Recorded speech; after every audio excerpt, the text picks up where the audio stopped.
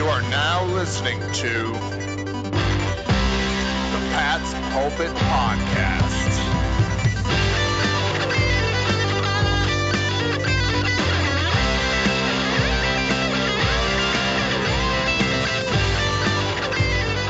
All right.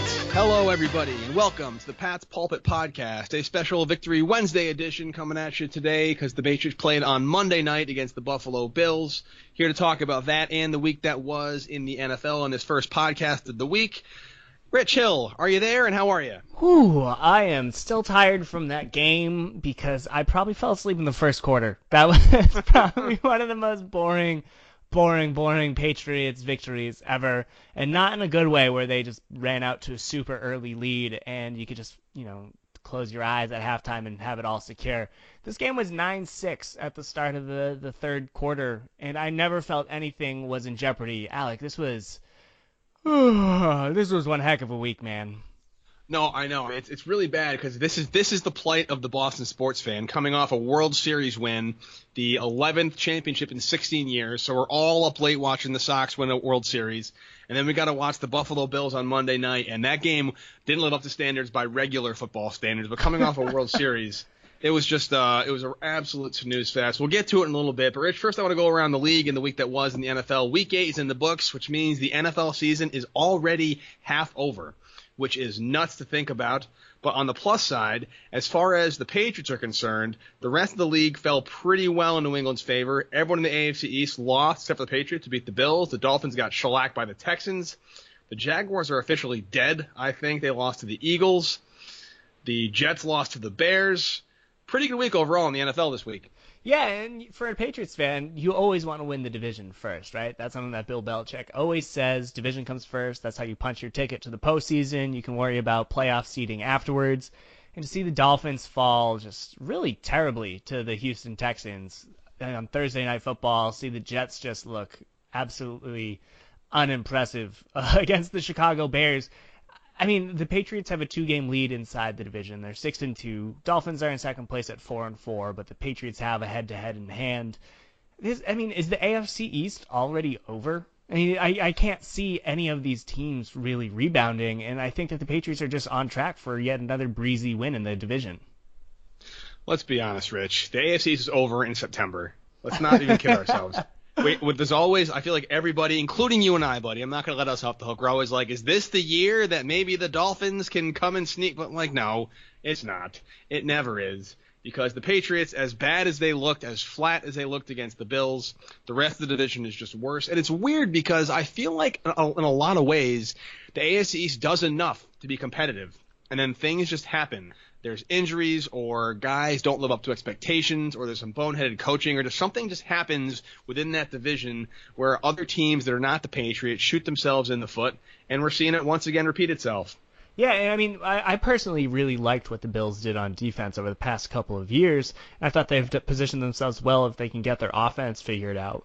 But then you look at the Miami Dolphins, they lost their top receiver in Albert Wilson, so they're relying on Devontae Parker, who has, he did a great job against the Houston Texans, but they'd been benching him pretty much for the first half of the season because they just didn't think he was a good fit, and surprise, surprise, he's actually really good. Who knew? And so then Danny Amendola is their number 2 receiver, and they don't have a great running game, and their defense is pretty bad. They don't know how to cover anyone. They're not able to stop the run. I mean, this is a Dolphins team that is very, very fortunate to be 4-4. I mean, they started the season 3-0, and they've lost 4 out of their past 5. I think that they're done. Yeah, they've had Brock Osweiler instead of Ryan Tannehill, but I don't think a single person expects Ryan Tannehill to be the savior of that team. This is a team. We mentioned this before the season started, right? This is a Dolphins team that was destined to fall somewhere in the realm of 6-10 and 8-8, and they're absolutely on track to do that. And they're the second best team in the division. The Jets are they don't have any of the pieces right now. They're dealing with a lot of injuries, and they're just seemingly on a descent at this point. They are, and the Jets are going to be the Jets for as long as the Jets are the Jets, to be deep and philosophical for you. It just, I don't know. I feel like it's the same old, and you expect what you expect, and that's just the thing, that the way it works in the AFC. And I couldn't be happier about it because it's always amusing to me. Also around the league, the Ravens lost to the Panthers 36-21, which is nice. The Chiefs beat the Broncos, but not by that much. It was closer than maybe it should have been, 30-23. The Chiefs offense is so freaking good, Rich, but that defense is a real liability. Halfway point in the season, Mahomes is definitely having an MVP-esque campaign, but do you think the Chiefs defense could really cause them to slip up in the playoffs? Oh, absolutely. I mean, they will get some of their players back. Eric Berry will get up to speed. Justin Houston should get up to speed.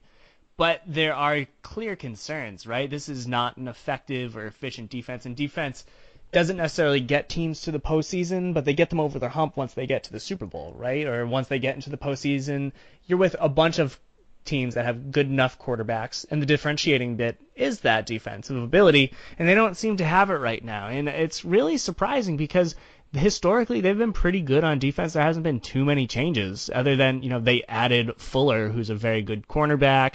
Ragland's been doing okay in the middle. They have a strong defensive front. So I don't really know why their defense is doing so poorly unless, defensive coordinator Bob Sutton somehow lost it. But typically they've been really good.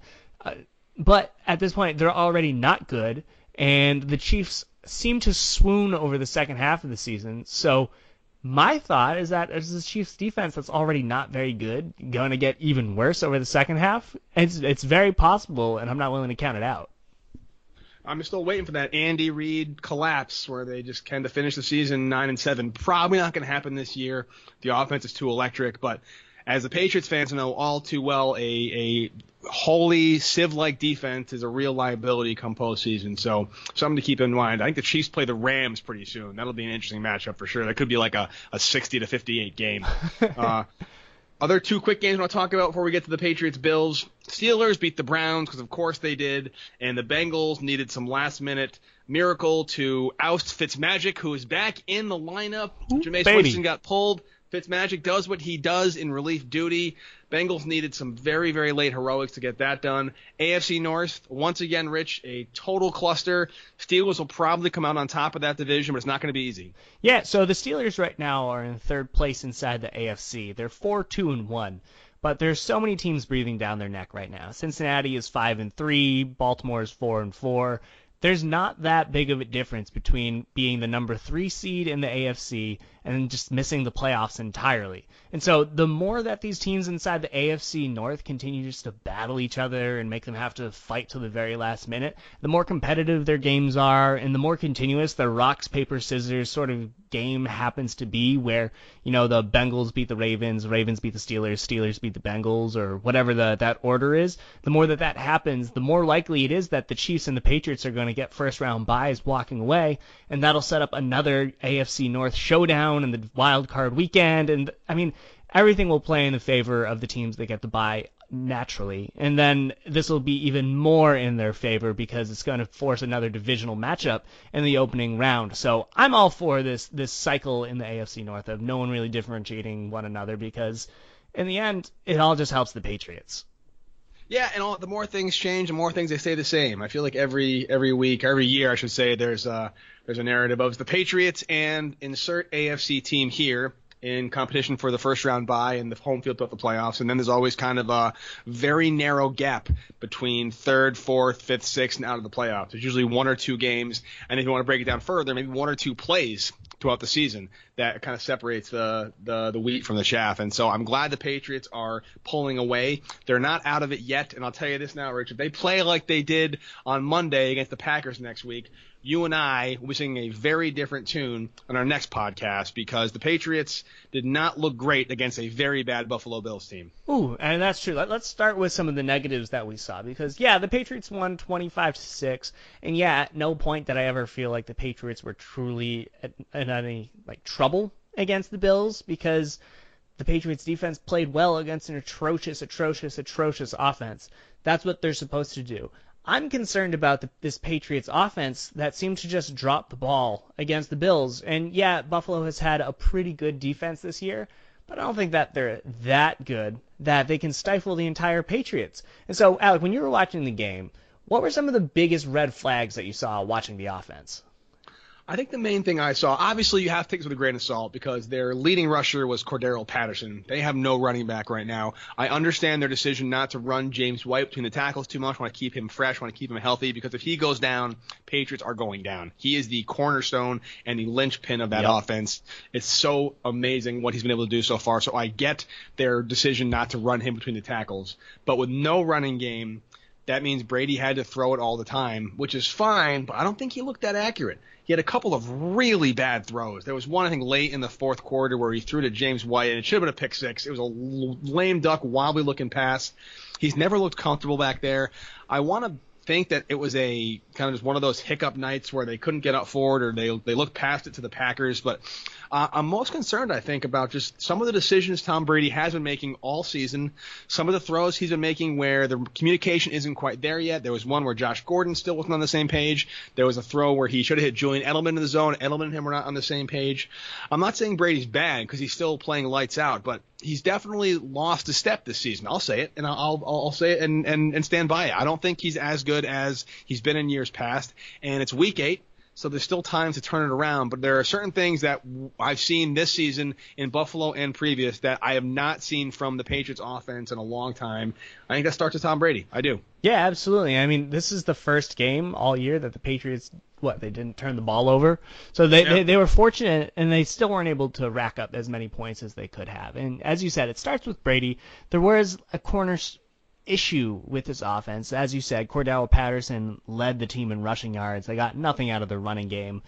And as a result, I think there's a trickle-down effect for the rest of the Patriots offense, because if you don't have that rushing attack, the Bills can just drop as many players as they want into coverage.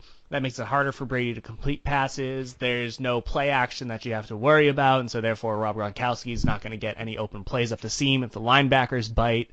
And, I mean, that's what the Bills wanted to do. They didn't want to let Brady hit any of the home runs, and that's why we ultimately saw him throw over half of his passes to both Julian Edelman and James White on quick little dump-off passes in the middle of the field or on slip screens and stuff like that.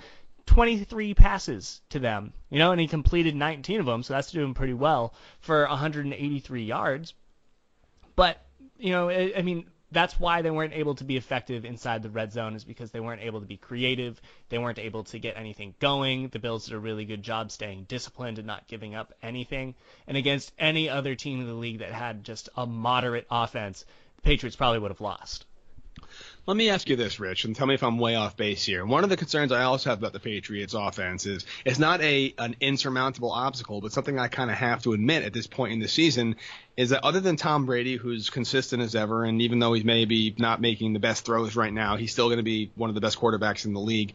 The Patriots offense, they don't really have like a bona fide game changer. I have to game plan for this guy the way they used to. Rob Gronkowski, I think, is still hurt. I hope he's still hurt, because he is not anything close to what we've seen out of him in years past. He scored 1 touchdown all season. He's gotten maybe 1 or 2 red zone targets. He can't get separation. He's being double covered, granted, but he got single covered a couple times against Buffalo, and he lost the one-on-one battles. He's just not that guy that we've seen in years past. Josh Gordon isn't breaking games open anymore, or yet, I should say. He's still got some time to acclimate to the offense. Edelman's Edelman, but he's not a game changer. And White's great, but he's not a game changer. So I don't feel like there's like this stud player on the offense that opposing defenses are really worried about all week. And those guys are the ones that open up the playbook for the rest of the Patriots. Am I crazy in that assumption? No, I mean, I'm with you 100%. Rob Gronkowski hasn't scored a touchdown since week 1. That's completely absurd for Gronkowski, who historically has averaged, a touchdown per game. And so he's not been a presence for the Patriots, specifically in the red zone, and that's where they came up short numerous times against the Bills, and that's where they really needed him to step up. And he wasn't able to do that. I think it's partially because of the ankle, but also I wrote something a few weeks ago showing that since he had his 3rd back surgery, he hasn't been the same player. He's not been utilized in the red zone. He's not been as dominant. He had still been the best tight end in the entire league, don't get me wrong, because he's an excellent blocker and he's still productive as a receiver, but he's no longer that transcendent ability at tight end. And that seems to be gone, and I don't know if we've really seen it, other than, he's still a top 5 tight end in the league, in the same way that Tom Brady, last season he was transcendent. This year he hasn't been. He's still top 5 quarterback in the league. And I'm not saying that he can't get back to being that transcendent player, but we haven't seen it yet. And we haven't seen it with Brady this year. We haven't seen it with Gronkowski this year. And so what you're saying is true. And what I guess the Patriots did, or what they were talking about, the trade deadline came and went. The Patriots didn't acquire anyone. But there were reports that the Patriots were trying to acquire a bona fide wide receiver. They tried to get Demaryius Thomas out of the Broncos, but the Houston Texans outbid them, and they wanted to get Golden Tate, but the Philadelphia Eagles outbid them. So the Patriots agree with you in the sense that they need more players on offense to step up because they haven't had anyone do it yet. And so, yeah, that is definitely a concern, because if the Patriots don't think it's enough right now, then it's probably not. Yeah, how much of yesterday's game or Monday's game at this point was the Patriots offense just being flat, not able to get anything going, not having any momentum or energy, just one of those games where they kind of just all forgot to show up? And how much credit should we give the Bills defense? Because I actually liked what I saw out of the Buffalo defense. You mentioned earlier in the podcast how you like what the Bills have done defensively in the offseason through acquisitions and drafts and trades and whatnot. I think they had a really good game overall. I think they did everything they possibly could to keep the offense in it. But the offense couldn't do anything because they're terrible. So how much do you lay at the blame for the Patriots, or how much is the Bills doing a good job defensively? I definitely say it's a mix of both. I do want to give the Bills all the credit in the world. Lorenzo Alexander is a great pass rusher. Matt Milano and Tremaine Edwards did a really good job at linebacker in the middle of the field, making sure that Gronkowski didn't get anything underneath. Micah Hyde is an excellent safety over the top, made sure that Gronkowski didn't do anything there. Tre'Davious White was excellent in covering Josh Gordon on the outside, and Chris Hogan, making sure that no one was really productive on the edges. And so the Patriots were only able to produce when they kind of game plan to Julian Edelman to find places open in the zone or get matchups against linebackers. Bills pretty much won most of their other matchups one-on-one. And so, yeah, I give the Bills a lot of credit for doing that. They clearly came out to win on defense. But on that same page, I do think Gronkowski's hurt. Patriots didn't have a rushing attack. Shaq Mason got hurt for half the game. They didn't have Marcus Cannon. There were just so many issues with this Patriots offense based off of injuries. I'm not saying that other teams don't deal with injuries, but there are a lot of reasons to think that this Patriots offense is not operating at 100%. And I think the proof is in the pudding. This was kind of a lackluster day. And if you don't have the rushing attack, Tom Brady is the best quarterback in the league off the play action. He didn't have that in his arsenal. And when hopefully Sony Michel returns next week, fingers crossed, against the Green Bay Packers, that'll be an element in it again, and we'll see the Patriots offense playing at a higher level. What I really like about this game, Rich, is that even though the offense didn't play that well and had a really hard time getting any momentum or any narrative flow to their schemes and their play calling, this is a scenario where the defense stepped up. The defense did well. I guess as much as you can give a credit to a defense going up against Derek Anderson and Kelvin Benjamin as the number two, I got to kind of temper that. But for what you played the teams in front of you, I think the defense looks really, really solid. They limited the Bills to 313 yards receiving, but that's a lot of those came in garbage time. There were 46 yards rushing. There was really no point ever was I remotely confident that the Bills were going to do anything, and they didn't. I like what the Patriots did a lot. I like the pressure they generated on Anderson. I like the coverage. I thought the schemes were good. And they didn't really get that creative either, which I think Flores did a very vanilla defense. Said, hey, listen, we're just better than they are. Go out there, outmuscle the guy you're assigned to, and we'll generate turnovers and we'll get points on the board. And they did exactly that. Oh, absolutely. I think that's just a perfect way to describe what they did. Trey Flowers did an excellent job on the edge. Stephon Gilmore did a great job in the secondary. Kyle Van Noy did a wonderful job at linebacker. Devin McCourty at safety. Every single Patriots defender that needed to step up and win their one-on-one matchup, they went out and did that. You could say the same thing about the Bills defense. Patriots did it against clearly just lesser talent. LaShawn McCoy had a fine day.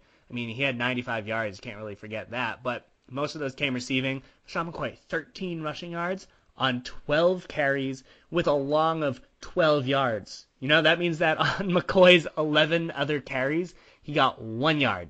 That's unbelievable. That's a huge testament to Trey Flowers, Adrian Claiborne, Malcolm Brown, Lawrence Guy, Danny Shelton, Kyle Van Noy, Landon Roberts for doing an amazing job with Dante Hightower sidelined. So, yeah, you got to give super props to the Patriots defense. I think where I would want to start is talking about Stephon Gilmore, because he, week in, week out, has been the most dominant player on the Patriots. And sure, he gave up 2 catches to the Bills. One of them was a 40-yarder down the field, but he was targeted 7 times and allowed 2 catches for 45. That's another stellar performance for him. I think it's very telling for a cornerback. I think there are 2 things that are very telling for a cornerback. In a bad way, if every single time a player catches the ball, he's around. You see that a lot with cornerbacks that just get picked on a lot. That's a bad sign. However, the good signs when you get frustrated because the cornerback gives up 2 or 3 completions a day, and you're like, oh man, I can't believe Gilmore actually seeded one. And that's what you want to have. That's kind of frustration you want as a fan, is to watch being upset that the cornerback actually gave up a reception, because it happens so rarely. It's like offensive linemen. You don't want to hear their name called that much. And Gilmore is doing that and then some. I think he and McCourty have really developed a nice rapport as the starting corners, which is especially good because Eric Rowe was placed on their IR today, so he will not be coming back this season. So McCourty and Gilmore are the guys going out, and I think it is a very solid secondary right now. Once Hightower gets back healthy, I think it's a knee issue he's dealing with. I think we're in that halfway point in the season. Defense is rounding the corner. Oh, absolutely. And we're starting to see what their strengths are. Patriots are playing towards it again. And yeah, I mean, we'll definitely be able to confirm whether or not that's real against the Packers, because some part of me thinks that Aaron Rodgers is a little bit better than Derek Anderson. I don't know. I'm not a football professional or anything, but that's my thought. And so, I mean, we'll get to see if Adrian Claiborne and Trey Flowers, I think that they've developed well on the edge. I think that Danny Shelton, Lawrence Guy, Malcolm Brown has put together strong back-to-back-to-back weeks, so that's nice to see in the middle. Kyle Van Noy continues to be a force. I mean, every single player on this Patriots defense, I think, is either playing at, above average level or at an elite level. And I think that's exactly what they need to do in order to finish out the season, because they've had so many players do it at individual times for the first half of the year, right? You'll have games where Gilmore is being excellent, but then you'll have, Eric Rowe give up a big player, Jonathan Jones give up a big player, Devin McCourty gives up a big play. And you haven't seen the defense where everyone plays well at the exact same time. And I'm starting to think that, for the second half of the season, we might start seeing just that. I hope you're right, buddy. I think they're trending in the right direction. One more thing to talk about before we close out and come back later on in the week for the Packers in Week 9 in the NFL is a very weird situation for me, because I don't think that these special teams units, particularly the kick coverage unit, kickoffs and punts, has been that good this season. And it's very weird to say because Belichick waxes poetic about the kicking game constantly as a head coach. He's so mute in press conferences, but asking about the punt team or the kick coverage, and he'll go on forever. I feel like the punts are a little soft. Patriots are missing tackles. They're not hitting their gaps. They're not hitting their assignments.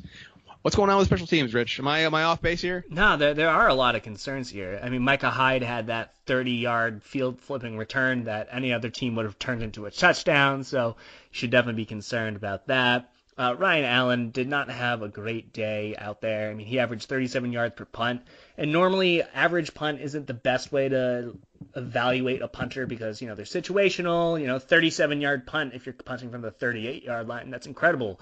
This was a time where that 37-yard punt average was really what he did out there. I mean, his punts either didn't have hang time or the coverage wasn't good, and so Hyde was able to return it, or it just was shanked. I mean, it wasn't a great performance for the Patriots special teams. I think Gostkowski had a fine enough day, but it wasn't perfect by any means. If you look at the Patriots for the first half of this year, this might be one of the worst half of a year performances by the Bill Belichick special teams of his entire Patriots tenure. What's good about that, you said this is the halfway point, which is the season still is 50% to go. A lot of football left to play, and the win is a win is a win, and a road win on a primetime stage with the Bills Mafia doing what they do, crashing through tables, throwing sex toys on the field, everything that goes on. It's always a tough place to play, even though Brady is 29-3 now in Buffalo. He's now the third most winning quarterback behind Jim Kelly and one other guy, I think. Brady has the most, which is a ridiculous stat to have. He passed up Drew Bledsoe last night as the all-time winningest quarterback in Buffalo. But it's always good to get a win on the road, and a very tough test coming up in Green Bay. Yeah, absolutely. And so we'll break down the game against the Packers later on this week. We'll have more review of this Patriots-Bills game on patspulpit.com. But for me, I'm super excited. Next week, Sunday Night Football, Patriots-Packers. Not only will it be a great game, Alec, but it will be the last time the Patriots are in prime time for the rest of the regular season. Fingers crossed that nothing else will get flexed, but I am just super excited to not have to stay up till 1 a.m. writing about the Patriots just snoozing against the Buffalo Bills. Amen to that. Thank Tebow. Oh, absolutely. Until next time, Alec, you have a good one. See you, buddy. Later.